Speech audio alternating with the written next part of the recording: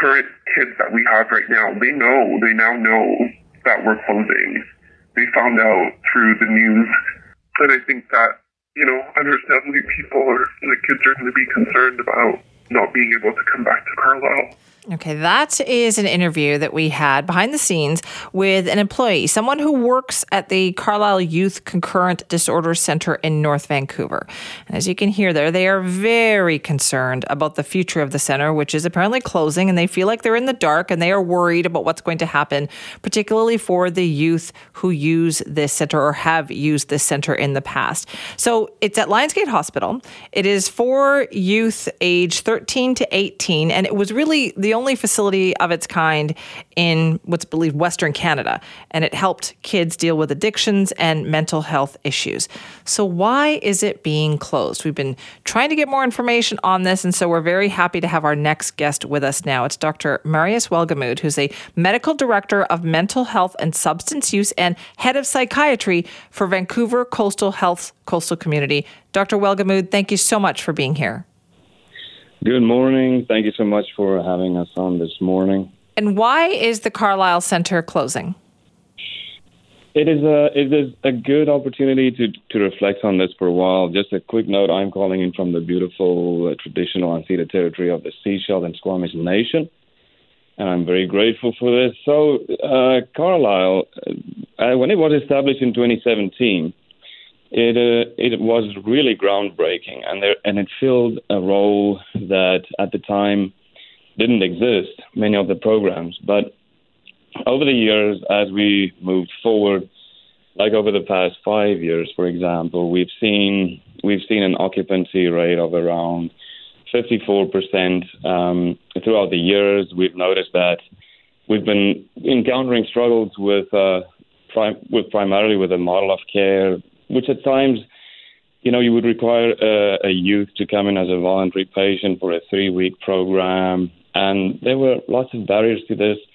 And some youth were excluded based on these criteria. And then there's also been some staffing challenges, as you've noticed, probably system-wide challenges with adolescent psychiatrists and so forth. And, this is ongoing despite ongoing recruitment efforts.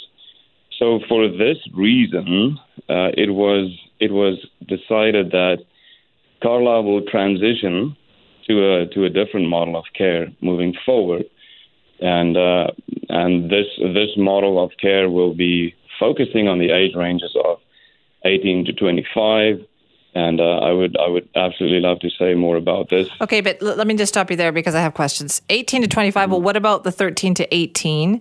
And honestly, if it's helping even one child with their mental health and addictions issues, then it would certainly have been worthwhile. So where's the communication here? Because people are concerned about losing this facility and these services. So I want to acknowledge that.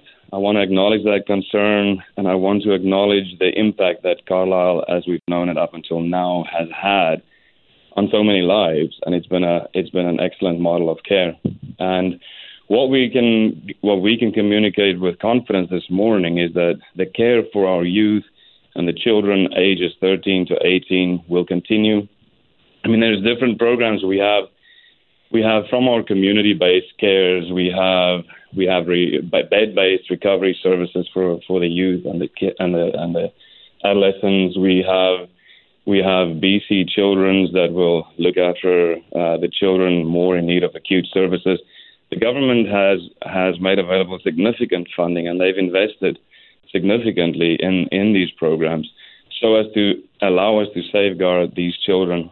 So they will continue to be cared for, and we will. I mean, that remains an utmost commitment of ours, and I want everyone to know that this morning, although the model of care is shifting, it does not mean the ages of 13 to 18 will not have treatment options. They will still be matched with appropriate community resources or hospital-based resources. Why then are we hearing from parents who are so worried that they will lose the ability to send their child here, that children who've been there before, who perhaps need to go again if they still have issues? Where is the communication here, Dr. Welgemuth, to reassure these parents that their children are going to get help?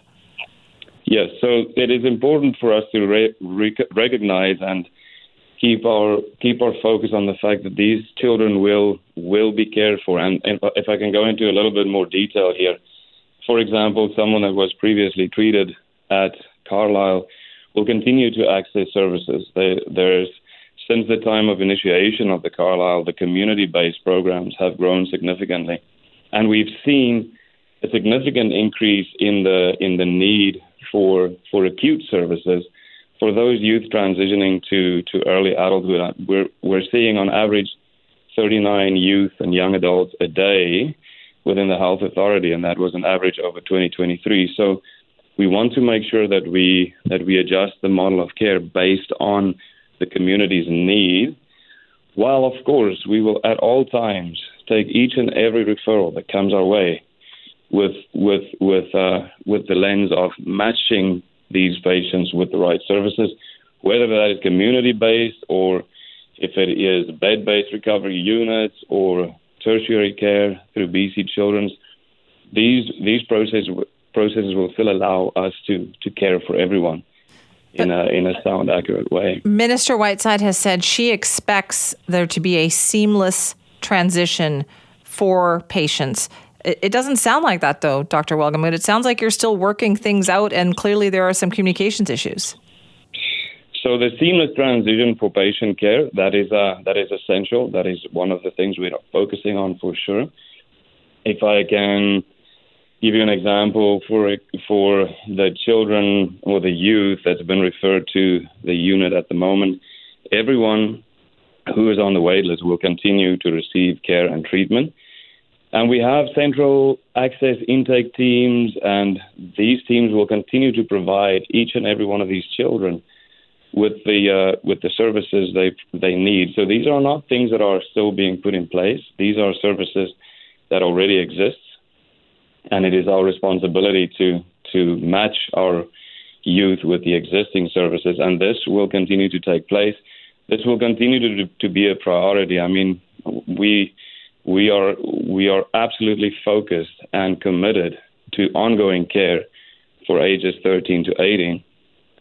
With the change of model, our focus is shifting to more of the acute need, but these patients will be cared for with us. Are you reaching out, though, then to those families who have used this center, who maybe needed the center in the future, to let them know that, listen, there's still going to be something here? Yes, that is important for us to do, and we have been in communication with the referrals and the wait lists and patients that were pending admission to the Carlisle Centre. This has indeed taken place, and further communication will take place without a doubt. And I know that this information has come as it brings distress to many families, and we acknowledge this. And I understand that, but I want to reassure everyone that the youth will be taken care of, and we have adequate services to match them based on clinical need across the spectrum of care, essentially.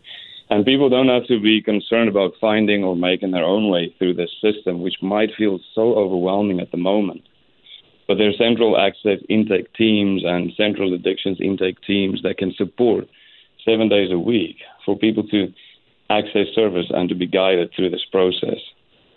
All right. Well, Dr. Welgemuth, we'll be following up on this. We don't want to hear about anybody being left behind here, and hopefully these services will continue. But we thank you for your time this morning. It's a pleasure, and thanks so much for having me. That is Dr. Marius Welgemuth, who's the Medical Director of Mental Health and Substance Use and Head of Psychiatry for Vancouver Coastal Health's Coastal Community. Long title, but we hope that would mean that, well, they know what they're doing at Vancouver Coastal Health. They're shutting down the Carlisle Centre, which is the only facility, or was the only facility of its kind, to treat youth between the ages of 13 and 18 with mental health and addictions issues. Now, you heard him say it. They are trying to refocus on 18 to 25, but they will still look after kids 13 to 18 and make sure they get the services they need. But to me, it's created a lot of uncertainty and concern.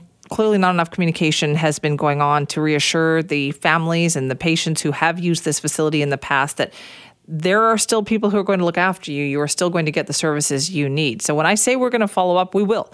We want to make sure that happens. And if there are families out there who haven't had that communication, who aren't getting that follow-up, then you have to let us know so we can keep that pressure on. Simi@cknw.com.